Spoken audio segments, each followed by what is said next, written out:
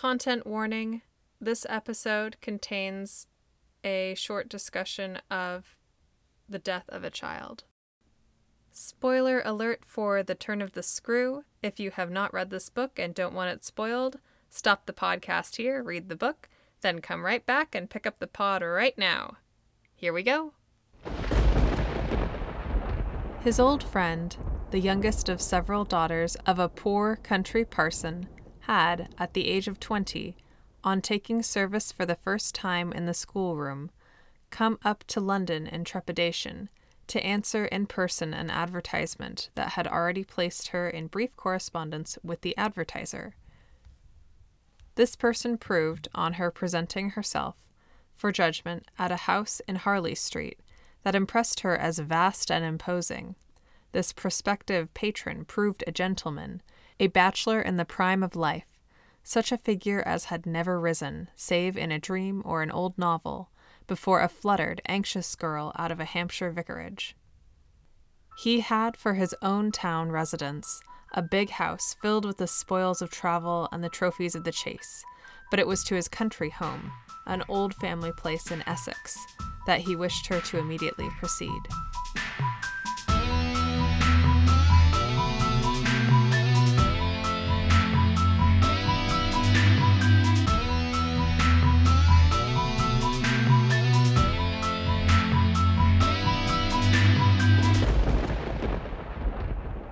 Welcome to Haunted Spouse, a haunted house podcast. I'm your ghost host, Ben Casey, and this is my haunted spouse and co-host, Laura. Hello.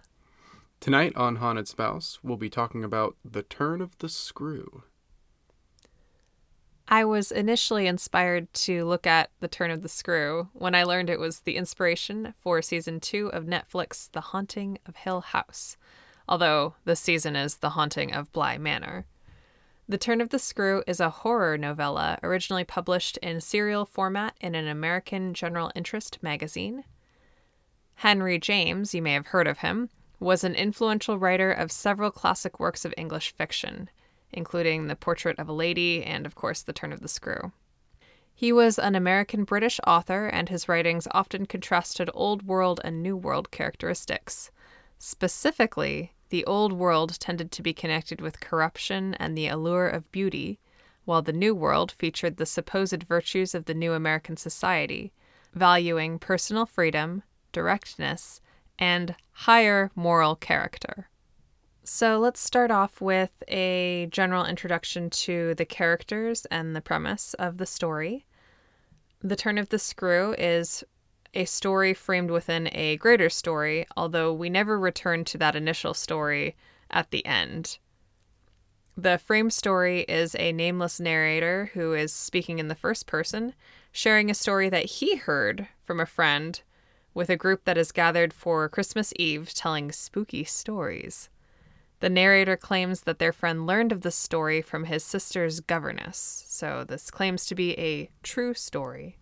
And so the governess is the main character of the story and also hand-wrote the story that is being read at this Christmas party.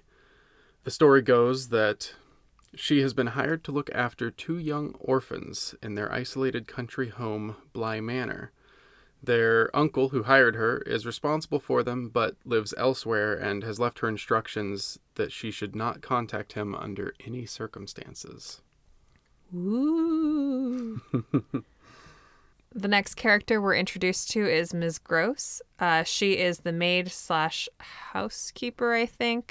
We don't learn a whole lot about her, but we know that she cannot read, and I think that speaks to her station at this time. And then the first of the two children we meet is Flora. She's the younger child, and she's introduced, I believe, by giving the governess her own young child version of a tour of the house.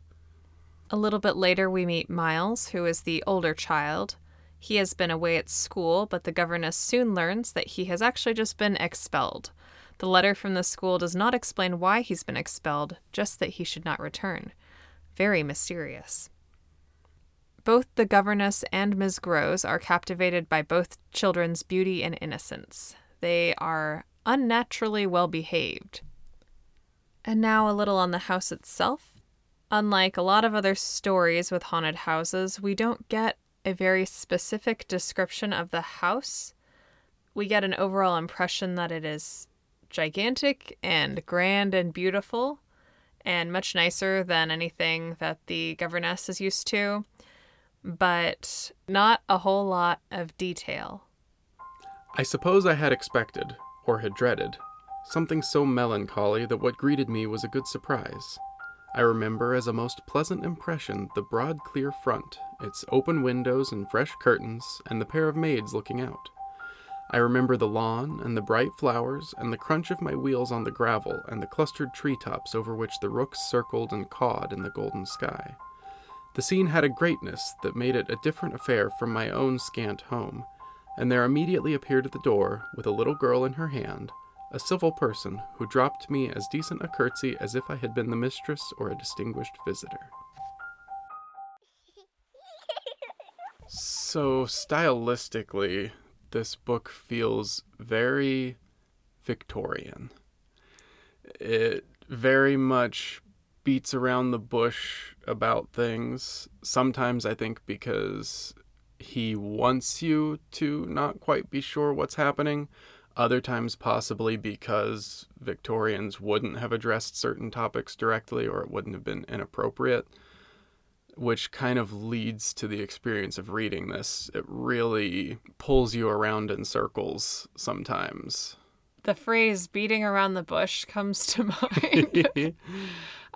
There's a lot of dialogue that is written in such a style that the characters are clearly think they're on the same page about something, but they keep speaking in fragments of sentences, which becomes very frustrating to the reader because there's so much in between the lines. And maybe frustrating isn't the right word because I think that's a really interesting stylistic choice, and I definitely see why that would have been chosen for a book known for its ambiguity. But as I'm looking through this, kind of looking for quote unquote proof or a way to really pin down or describe what this haunting is, that is not something that is made available in the text. Yeah, I found it difficult to be scared or spooked when so often I'm finding myself 4 asides deep in someone's thought pattern where it's like, instead of it being about the haunt, we get an aside and an aside and an aside, and then we have to finish all those. Okay, now we finished the thought. And maybe that's supposed to also give an impression of how her mind is working. She's overwhelmed, and she's having all of these partial and completed thoughts, one interrupting another because she is experiencing such stress and anxiety. That could very well be. Whether I feel like that was effective for me now as a modern reader, maybe not as much. Speaking for myself personally, I'm sure that there are people for whom that's effective, and I'm sure that it was different for the audience of the time as well. In some ways, I'm kind of excited that we didn't get what we thought we were going to get from this book, because we're going to be hitting it for so many different iterations and because it's one of the most adapted works. So there's lots of movies, and then of course the Netflix series that we're going to be delving into later this season if all goes as planned. So I'm really excited to see if our impressions change based on seeing these adaptations, especially those that were targeted more in our like modern day. I don't know. Yeah, targeted at a more modern audience. Yeah. Because, well, and I think there were certain things where I didn't really pick up on until I read the Spark Notes, and it was like, oh, what they mean is this. This is just Victorians wouldn't have said this, but this is what is meant by this paragraph of text. And the overarching thing where he does want you to decide for yourself, for better or worse. Like, he wants to leave it up to you and how you feel about it. And I'm sure we'll get into that once we start talking more about the actual hauntings. Yes. So on that note, let's step through each of the haunting situations that happens, and then we will dive into our discussion. Let's go. So the first haunting is the governess sees a man appear on a couple different occasions. At first, he doesn't really do much. It's mostly just intense staring. But this is, I think, particularly creepy because it's really just her and the household staff and these children on this country estate. There's not really supposed to be anyone else there. So she's quite surprised to see this man. Eventually, she talks to Ms. Gross about it, and they are able to identify that the man she has seen is Peter Quint, a former valet who is actually deceased. One night, she wakes up and gets out of her bed to follow the apparition of Peter Quint. When she returns to her quarters, she finds that Flora is missing from her bed, but finds her hiding behind the window blind. Meanwhile, the governess has also been trying to get information from Mrs. Gross about Miles's past misbehavior to try and understand why he has been expelled. At one point, she wakes up in the night to find Flora looking out the window at Miles, who is out on the lawn. Miles claims that he wanted to show the governess that he could be bad. Later on, the governess sees the ghost of her predecessor, Miss Jessel. So this was the former governess. Miss Jessel died shortly after resigning her post at Bly. The governess learns that Miss Jessel and Peter Quint had an affair, which would have been improper or even immoral at that time due to their separate positions in society. She also learns that Miles spent a lot of time with Peter Quint and Flora spent a lot of time with Miss Jessel, to a point that might have been seen as improper. Ms. Gross says that Quint was, quote, too free with Miles. At this point, the governess is waffling about what she should do as she tries to unravel the mystery. Miles says he wants to go back to school and says he will make his uncle come to Bly to figure things out. Soon after, the governess sees Miss Jessel sitting at a table in the schoolroom. She screams at Miss Jessel, and Miss Jessel disappears.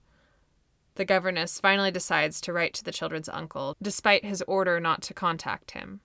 The next day, the governess realizes Flora is missing. She and Mrs. Gross look for her by the lake. Miss Jessel appears to the governess, but Flora and Mrs. Gross say they can't see her. Flora rejects the governess and says she is cruel.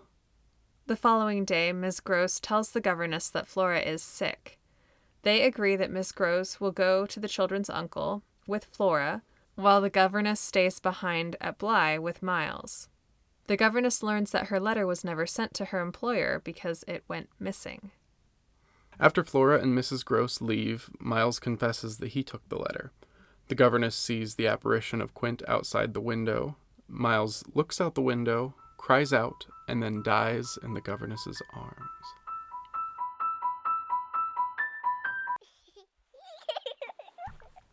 So what were your overall impressions of this book? Henry James loves commas, semicolons, parentheses, em-dashes, you name it. Anything that lets him put a sentence in another sentence, he will use it. That is so true. I agree. I was struck by the use of punctuation in order to extend thoughts. Yes. And I'm honestly feeling kind of attacked right now because I think that's the way I speak. But Oh, yeah. I mean, I will say it certainly captures a certain way of speaking in a lot of instances.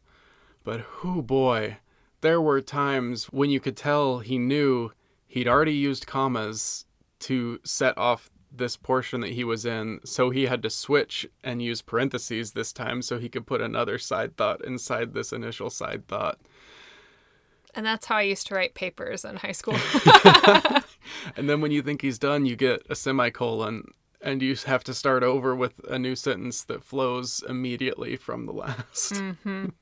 Yeah, I think also it's a little bit more challenging for the modern reader because so much of the content is written in between the lines. There's lots of implication. Yeah. You have to read what's being implied rather than just being able to take it directly on face value. Yeah.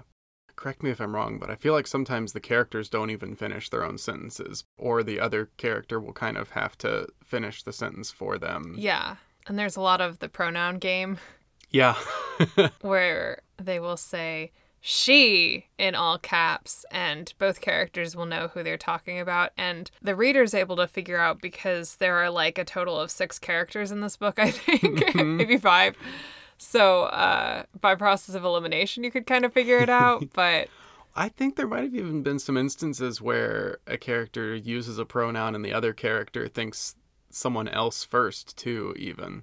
I feel like one time maybe the governess says he, Mrs. Gross thinks that she's talking about Miles, I think, but she's actually talking about Quint. yeah. So everyone's confused in this book. You know, I thought that moment might have been to highlight that they think they're on the same page, but they're not. Mm. When you say he without specifying, you would think of the child who is physically present versus the ghost of a dead valet. Yeah. So I think it also kind of highlights where the governess is starting to be a little less in touch with reality. It sort of alienates her. Yeah. When it comes to an unreliable narrator story, which I'm pretty sure is what we're getting at here, I think it really highlights that her sense of reality is potentially different than most people's would be.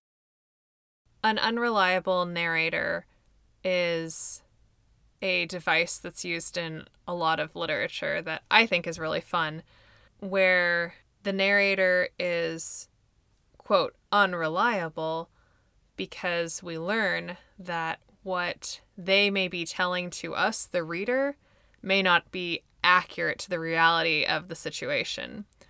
So oftentimes this is a narrator who is lying because they have a certain motivation to do so, or has some kind of mental illness. Or is there another reason someone might?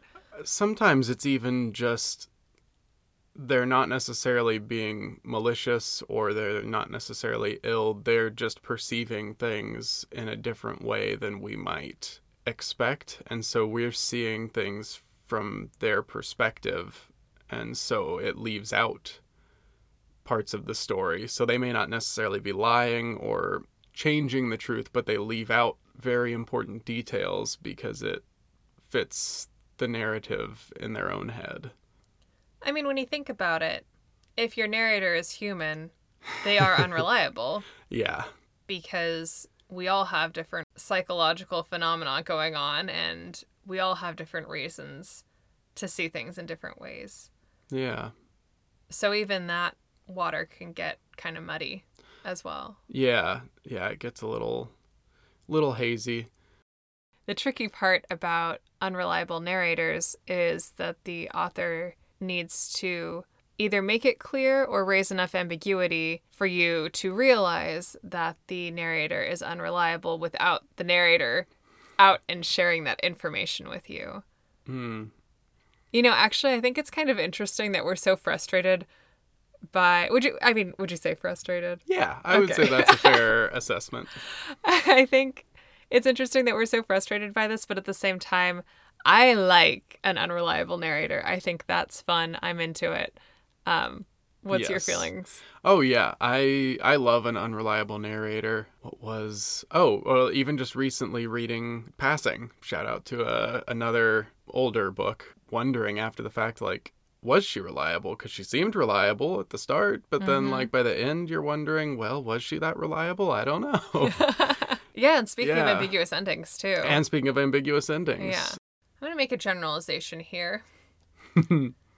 I think that there's kind of the more classic version of the unreliable narrator, which is that it's a device used in the story. Mm. And I think that might be where the turn of the screw falls. And then I think more recently, as we've started to realize that two people might see the same situation differently, that in more modern fiction, that can be used a little less clearly. or it becomes interwoven into the narrative. Yeah. Yeah, I think that's a good point where it almost becomes a little more assumed in more modern works. We all go in under this understanding that when there's a human narrator that they are subject to human Bias and bias fallacies. and fallacies. Yeah. And to some extent, even when there maybe wasn't an intentional, unreliable narrator, sometimes it can be interesting to approach a work from the perspective of, but can we trust this narrator? Mm-hmm. Yeah, maybe the author didn't intend them to not be trustworthy, but how does this story shake out if we kind of interrogate the narrator a little bit? Yeah. Yeah. Unreliable narrators leave you with a lot to think about afterward, especially when you don't realize that they're unreliable until later on, because it reframes the whole story sometimes. Yeah, that's one of the things, if done well, that I really love is when you as a reader go through this process of realizing that the narrator that you've been trusting might not be reliable. Mm-hmm. And that's especially potent in haunted house stories, because when we are hearing something from the perspective of the narrator and they go into the haunted house, now it starts raising questions of at what point did they become unreliable? Did the house make them unreliable? Were they already a little unreliable going in? And also, if you were in the house, would you be equally unreliable, or would you see things in the same way that this character is seeing them? And if so, does that make the character then unreliable, or is that just a feature of being in the house? And if that's their reality, then is that reality? Yeah. One of the things also with haunted houses and unreliable narrators, and what could be the case with The Turn of the Screw, is you also come up with the questions of, okay, they are an unreliable narrator. They don't necessarily seem to have a perfect perception of reality. But does that mean that the things they're seeing aren't happening, or does that mean that they're being targeted because they are a person who is seen as unreliable? And so there's always that extra bit of like, well, I don't really trust this person, but maybe that's why they're the ones being haunted, because we won't trust them when they tell us what's happening. Yeah, I think we see that time and time again in a lot of haunted house stories. And that also links in, I think, with why the protagonist for whom most of the hauntings happen is so frequently a young woman. Because historically, a young woman is someone that society claims to care about and wants to take care of, but also is least likely to believe. Yeah.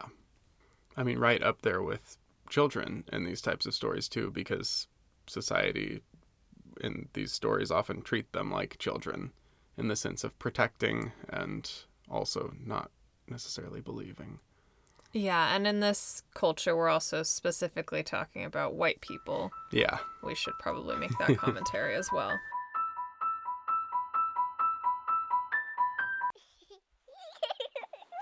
What was creepy about this, and I'm interested to see if this is what comes up in the adaptations, is there's definitely a juxtaposition between this idyllic country estate with these basically perfect children and this beautiful house and sunshine and nature with this hidden side juxtaposed with it. For one thing, I think this may be a contributor, if not the originator, of the creepy children trope. Yeah. Part of what works about that trope is the fact that we ascribe all positive attributes pretty much to children. And then for them to be creepy or dangerous in some way makes it even worse, I guess. Yeah. So I could certainly see in film an ambiance that is creepy because it is so quiet, because it is so peaceful. Everything is so perfect, so that creates the perfect backdrop for something scary or improper to seem even more out of place. I mean, Midsommar Yes. is a beautiful, gorgeous, idyllic design and backdrop that makes it all the more horrific once things start happening. Exactly. And that's a little bit, of kind of what we see here. Beautiful house, perfect children, although as it goes on, seemingly too perfect. Yeah. And I think that's something that I enjoy about haunted houses is the juxtaposition between so much richness and then it being so rotten underneath, and you want to know why. Yeah. So I definitely think that if season 2 of The Haunting of Hill House with Bly Manor, if that's anything like season 1, I think there's going to be some very good use of silence to build suspense and to build general creepiness. Absolutely. I'm really interested to see what they do with this story, especially because since it leaves so much up to the reader to fill in, I'm interested to see what the showrunners fill some of those spaces with. Yeah, if they are going to continue with the ambiguity or if they're going to try to provide solid answers to some of those things. I'm curious to see that as well. And speaking of ambiguity, do you think the governess fabricated these apparitions in her mind, or do you think they were actually there? So I have a thought on this. And I'll start by saying I think Henry James is very careful to not say one way or the other. For me personally, coming at it from a modern perspective, a part of me is inclined to feel like it is fabricated. Because, and this is definitely applying a more modern lens on this, a lot of what she does and the way she thinks feels very reminiscent to me of the Satanic Panic of the 80s. Which, if you don't know what the Satanic Panic is, I won't go into a whole bunch of detail. There are some really great podcasts out there covering it. You should absolutely go listen because it was wild. But basically, it was this period of time when people, I believe in the U.S. and parts of Canada, were wrapped up in this mass conspiracy that there were these satanic cabals doing horrendous things, particularly to children, and particularly involving daycares. And a lot of what happened was parents would see a small detail that felt somewhat off with their kid. They would start pressing for more details. They would start projecting their ideas of what was happening onto their children, despite in some instances their children saying, no, that's not what happened. The parents just kind of projecting these wild stories that in some instances the kids would come up with and the parents would run with. Things would just get more and more ridiculous. And then when there wasn't evidence, then that was just evidence that someone else was swooping in and removing the evidence. So that was actually evidence in favor of all this happening. And looking at it from that perspective, I see a lot of that in the governess and in the way that she gets very wrapped up in these stories. At one point even compares herself to a heroine in a couple of Gothic novels and sees herself as the hero, which is also a lot of what happened during the Satanic Panic was people thought that they were saving these children. So for me, it feels too similar to that to not be something that she has fabricated and worked herself up to. Yeah, it's like people are able to take ambiguous evidence and interpret it to mean the thing that they want to believe, which I think can be even more powerful when it's not something you want to happen, but rather something you're afraid of. Yeah. Fear is able to drive us psychologically in a lot of different ways. And when you're in a space where you feel threatened, everything starts looking like a snake to your reptile brain, right? Yeah, absolutely. Well, and especially adding to this, like the level of repression and beating around the bushness that has to go on, having this opportunity to express herself, be the hero, impress her seemingly disinterested employer, and all Who these she might things. be in love with. Yeah. Unclear. Yeah, I think that's a really interesting interpretation, and I think that makes as much sense as any other interpretation. And in fact, I think that makes more sense than just being like, oh, well, she was crazy. Yeah. Because I think, for me, with a modern lens, to hear that explanation, which I think is likely a common explanation if you don't think that there were actually ghosts there, is, okay, well, tell me more about that. You can't just say she had hysteria. We know more about mental illness now. And so if someone wants to make an argument that she's crazy, I kind of need more details to support that argument, because crazy isn't a technical term. Yeah, definitely. Yeah, like crazy isn't necessarily enough to explain it. And just like in the Satanic Panic, like none of those people were quote unquote crazy. They just got caught up in a social panic, which I think is also what we see here with Mrs. Gross. The governess gives her enough of a description, and Mrs. Gross had enough of an impact made on her by real life things. Because I think that's the other thing, is that it's coupled with enough real life concern to light the fuse. Then she gets wrapped up in it, and now they have these big, long, rambling conversations about the adventure they're going to have solving the mystery. So, yeah, I mean, it could even have come out of boredom. Yeah. They're stuck at this manor. Their employer never calls. They just have two weirdly well-behaved kids to talk to. Yeah, so, okay, if they're not haunted, then explain that. What? Why are they so well-behaved? I mean, by the end of it, it kind of sounds like the governess is terrorizing them.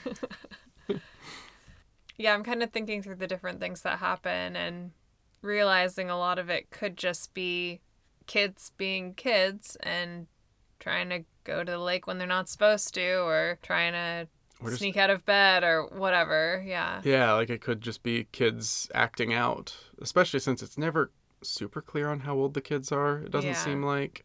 And I don't mean to say that this is the only explanation, because like I said, I think he's very clear to leave things open. But for me personally, those were the connections that came to mind.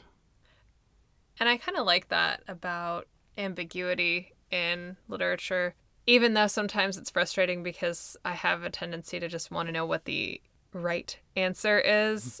The ambiguity is the space where the reader's imagination can bring something new to it. And I have a feeling that, based on when this was written, it was not written about the Satanic Panic.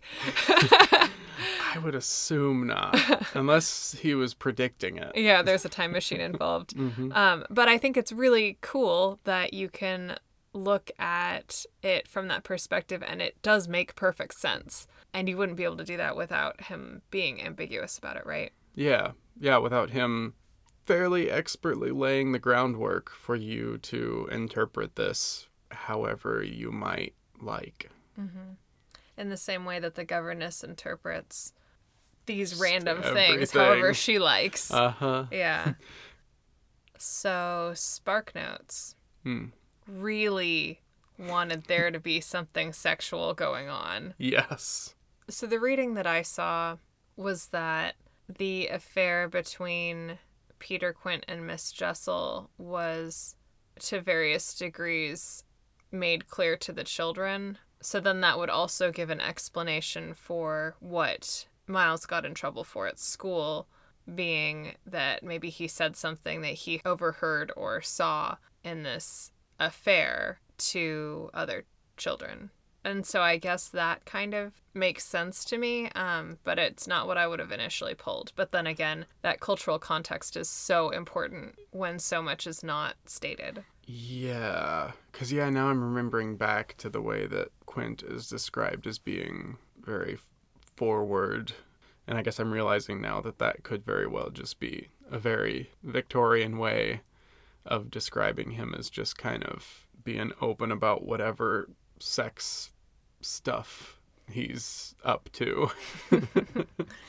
And I do think it seems to make sense in light of the whatever it is that Miles said at school. For it to have been bad enough for him to be expelled, it would have had to have been something taboo enough that the headmaster wouldn't even write about it. And so I can kind of see the argument. Now that I'm thinking back to like elementary school, or like how it's like you have the friend that says something that they're not supposed to say, and then everybody kind of giggles about it and then says it to somebody else, and then it happens until the teacher hears a kid say it, and then it gets traced all the way back, and now everyone's in trouble. I don't know. Do you have any other thoughts of any other ideas of why he might have been expelled? Not really, because if he were being combative or getting into fights, I don't see why the headmaster wouldn't talk about that, unless there was maybe something he did that was just particularly vile. I don't know what that might have been. Well, and again, here's an unreliable narrator. Miles says that he said things to people he liked, who then said the things to people they liked. Hmm. And he seems to think that's why he was expelled. Yeah. And so now we're taking a child's word for it. But if that's true, then it would have had to be something taboo in nature. Yeah. Unless he knew something embarrassing about the headmaster, and the headmaster didn't want to write in a letter what was said because it was true. Uh-huh. So really, he was blackmailing the headmaster, and that's why he was expelled. That's my new headcanon. Okay. I like it.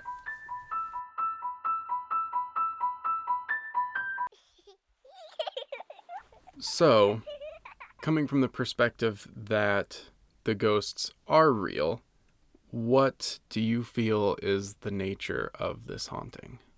I like the word apparition because that describes a being appearing to somebody else, but it doesn't necessarily say that something physically is happening. It also doesn't necessitate others being able to see this phenomena.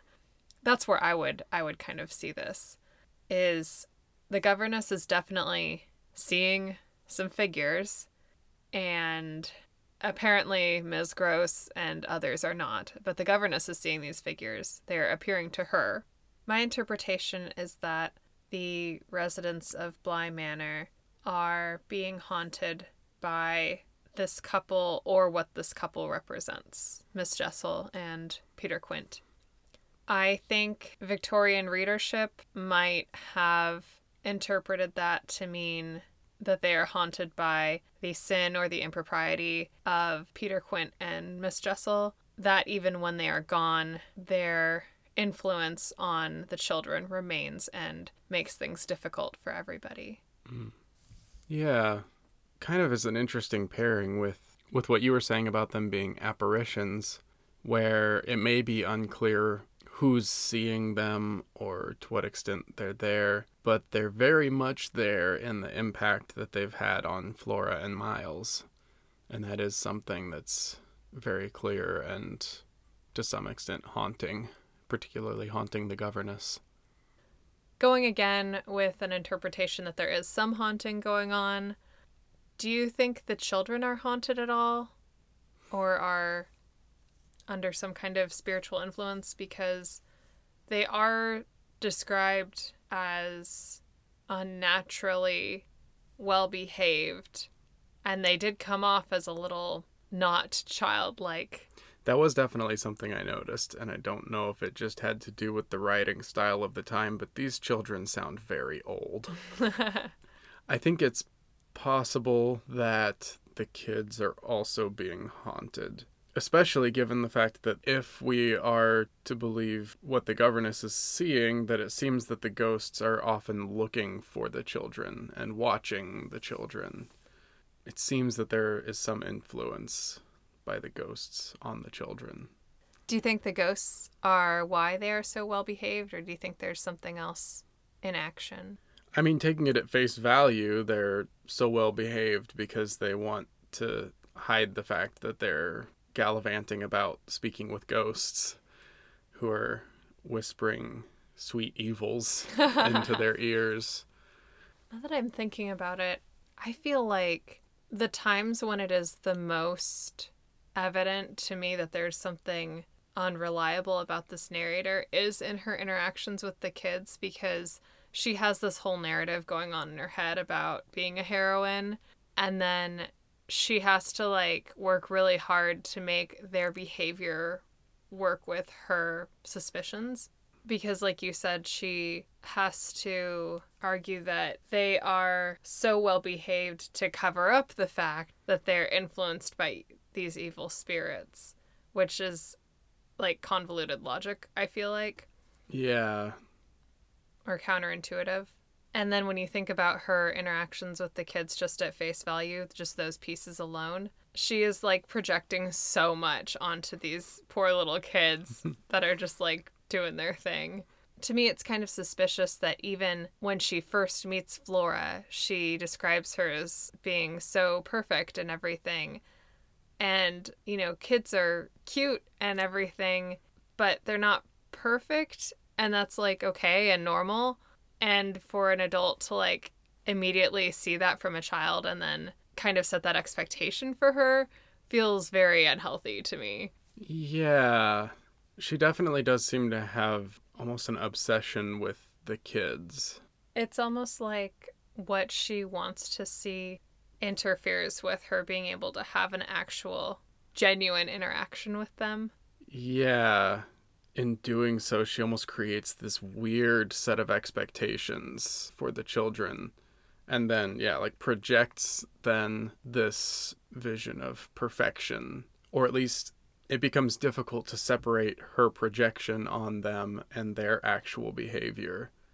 Of, are they actually these unnaturally perfect children, or is she just liking to think that they are because she wants to be the heroine that swoops in and saves them from imperfection? Or it's almost like if they're too perfect, she doesn't have anything to save them from, so then she has to like fabricate this other thing that's going on. I don't know. If she is believing them to be haunted and then treating them that way, then in some ways that is kind of a haunting in and of itself. Yeah, I think so.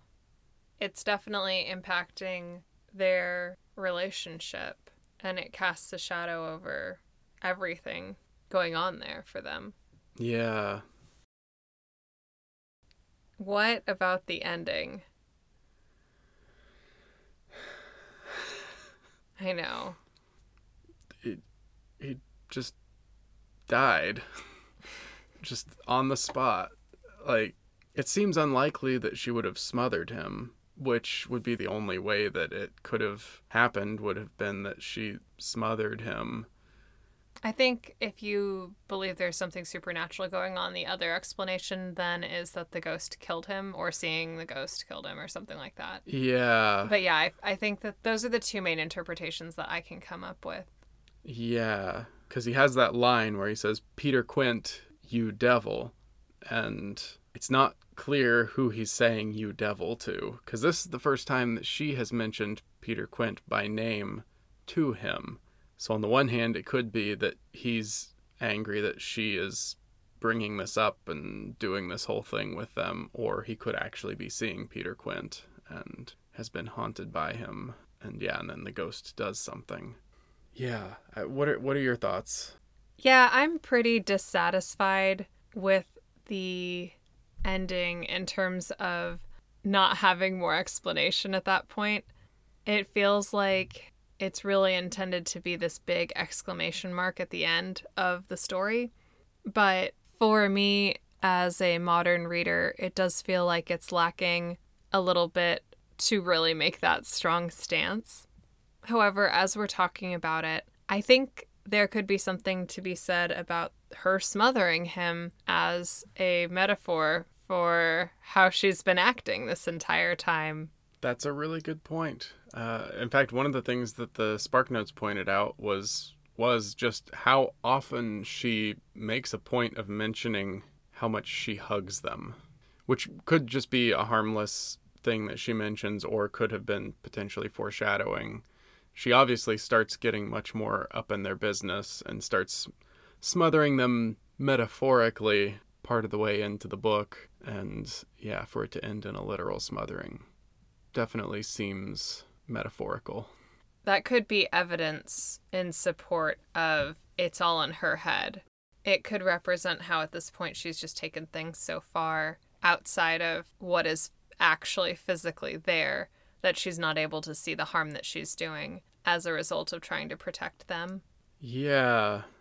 And that feels like it ties back around to the Satanic Panic, where a lot of children were ultimately harmed by being forced to go through that process, especially after some of them even said, no, these things didn't happen. And the parents and the powers that be at the time said, no, this happened to you. You just haven't fully understood it, or you just don't remember it right. We're going to help you remember it right. This feels very reminiscent of that again. And I think that could be a pretty timeless theme to caring so deeply about children and wanting to protect them. But there is a point where you stop doing good and start doing harm, where the protection goes too far. I think that's especially true when it comes to idealizing a child as being perfect and representing perfect purity and innocence. There is a point, and of course that might vary based on the child's maturity and age and all that, but there is a point where children do have to learn about the realities of the world, and it's important to do that in a mindful and considerate way. But that protection can easily go overboard, I think. Yeah, especially because perfection is a lot to live up to. Yeah, even without all of this haunting stuff, just her initial impression that these children are perfect and beautiful doesn't seem all that healthy. Yeah. Yeah, it's an unfair expectation to have for these kids. Maybe the ambiguity about the ages is also intentional. Maybe they are older than the governess leads us to believe based on her behavior, and maybe she's infantilizing them somewhat.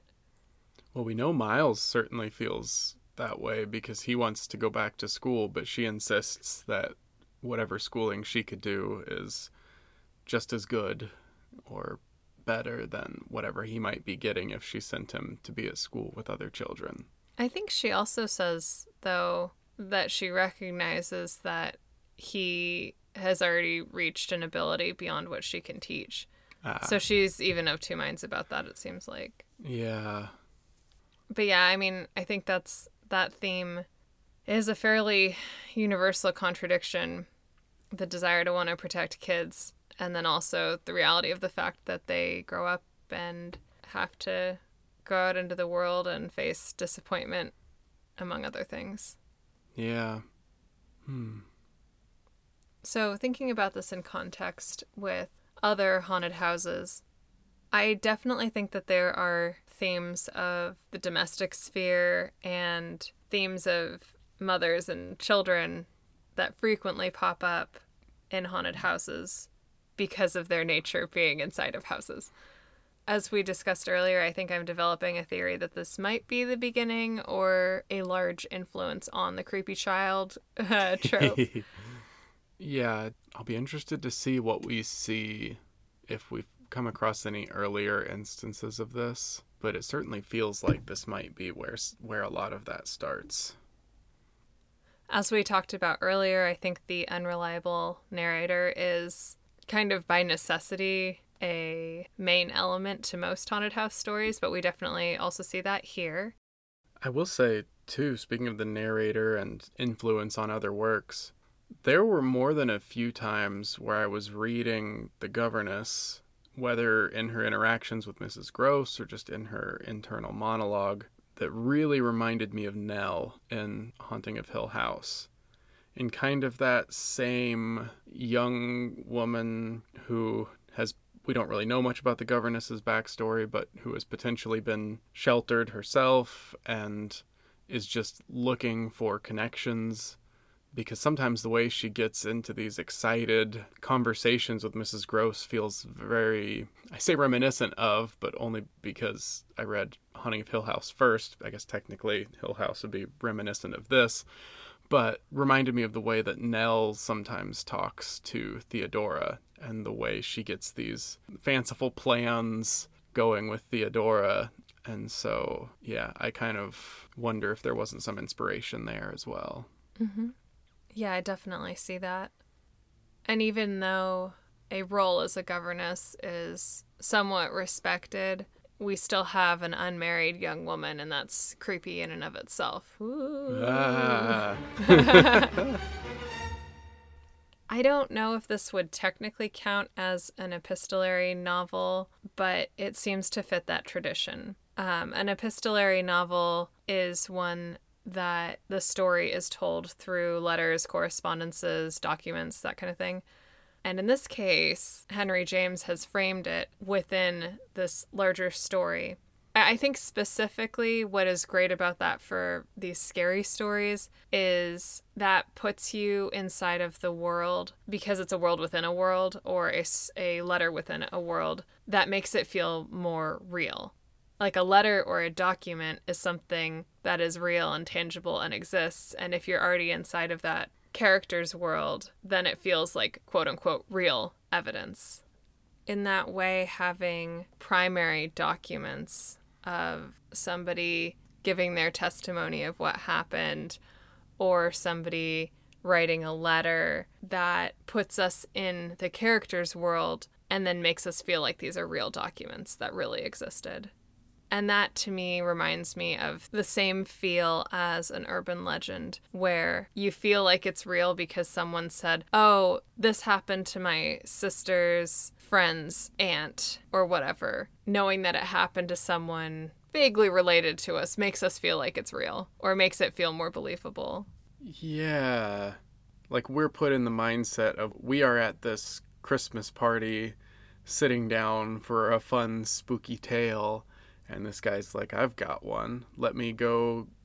Well, yeah, the fact that he can come and be like, because they ask, like, if he wrote this, and he's like, no, I didn't write this. The governess did. So it gives it this provenance of, like, look at this. She wrote it. It's real. Exactly. And that's a really good point, that, like, having the story inside the story be something so tangible really draws you in. And I think with horror, what we are often looking for is something that is slightly removed, but it feels like it could be real. Like it feels like it could happen to us. Yeah.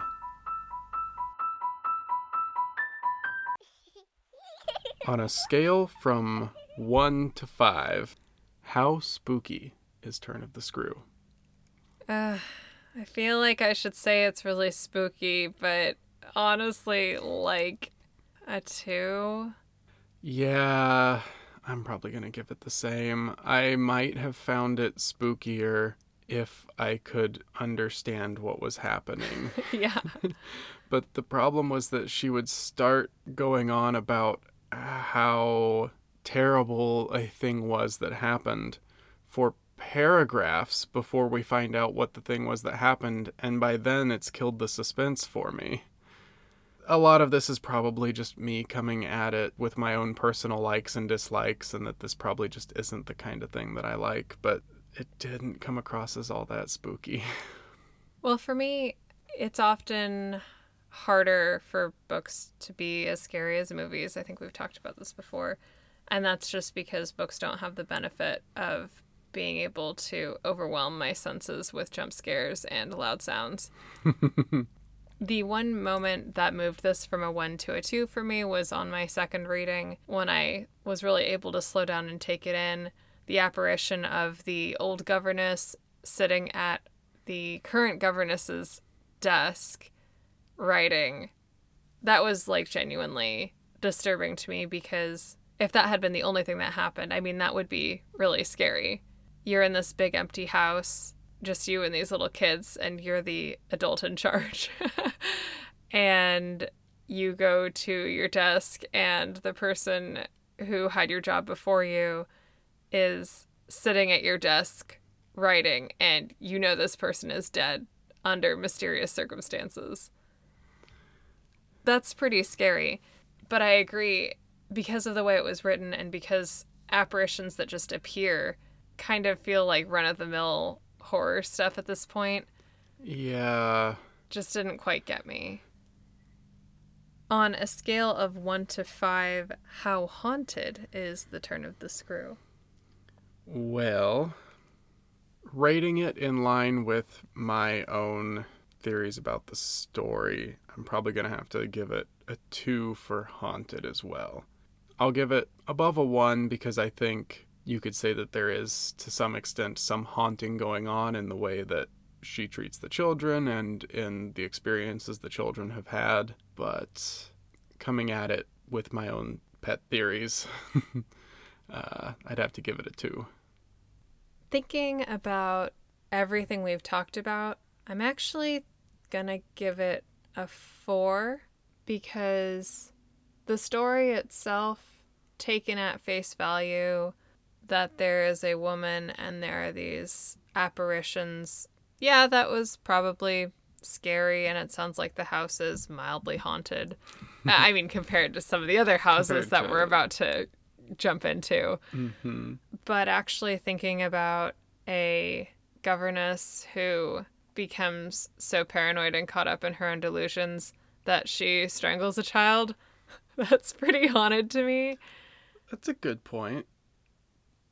If the house wasn't haunted, it is now. Yeah, exactly. I think for me also, apparitions are scary, but I think what really gives them power is the fear that they create and how that can then control somebody. Or you're so afraid you're going to see the thing again that you see the thing again. I think that's a good point. I think that's an interesting way of approaching that. Often for me, what is scarier than apparitions is what our own minds have the ability to create for us, either in terms of fear or in terms of separation from reality. And so introducing that piece to it makes it more haunting to me. All right. So, on a scale of 1 to 5, how spousy is it? Yeah, I gotta give this one like a 2 because there's definitely some relationships. None of them are spouses, though.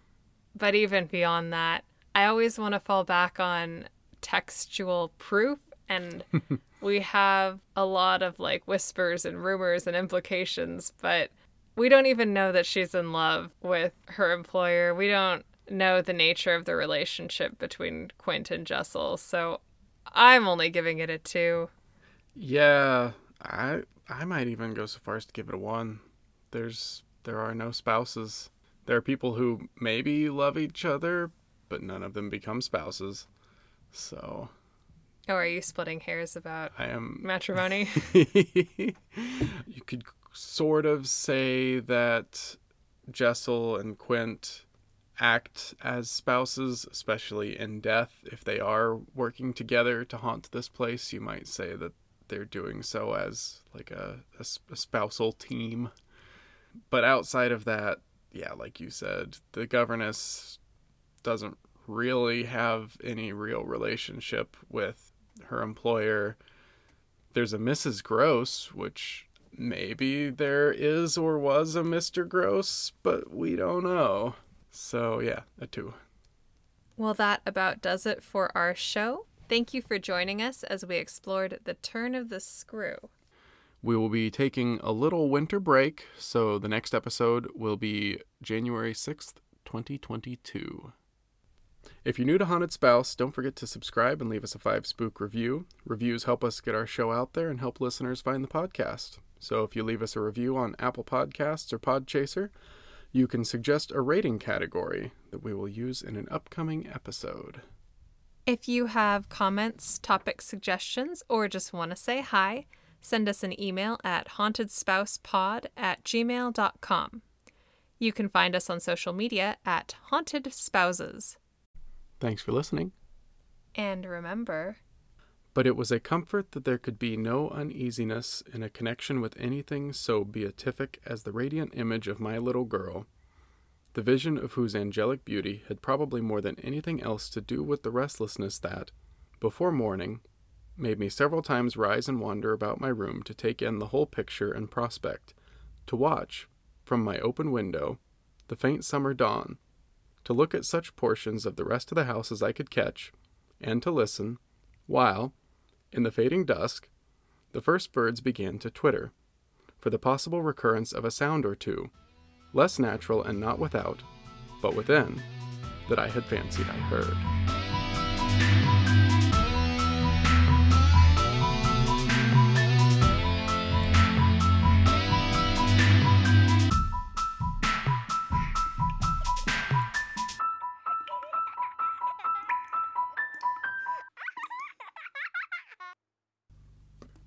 oh, I'm trying to figure out. I keep asking you questions because I don't understand this book.